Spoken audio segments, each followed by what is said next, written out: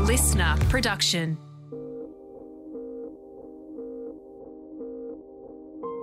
Hello, it's Catherine Gillies from Moon Muse, your Aussie astrology bestie, here with your daily astro tip for Thursday.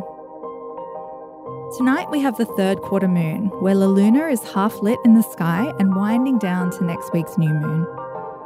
It's during this phase of the lunar cycle that we release any fantasies that we had around manifestations you were calling in. Ask yourself what didn't come to fruition.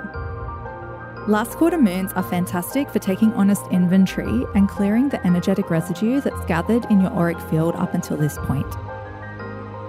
This moon shows us the ways in which we've acted or spoken that were misaligned.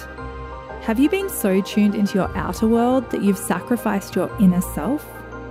The third quarter moon urges you to reconnect to your core, your essence, and begin the process of shedding thoughts, things, and anything in excess.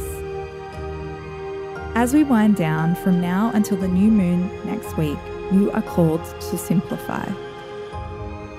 That's all for today. Tune in again tomorrow morning for your daily astro tip, and don't forget to follow me on socials at Moon Muse.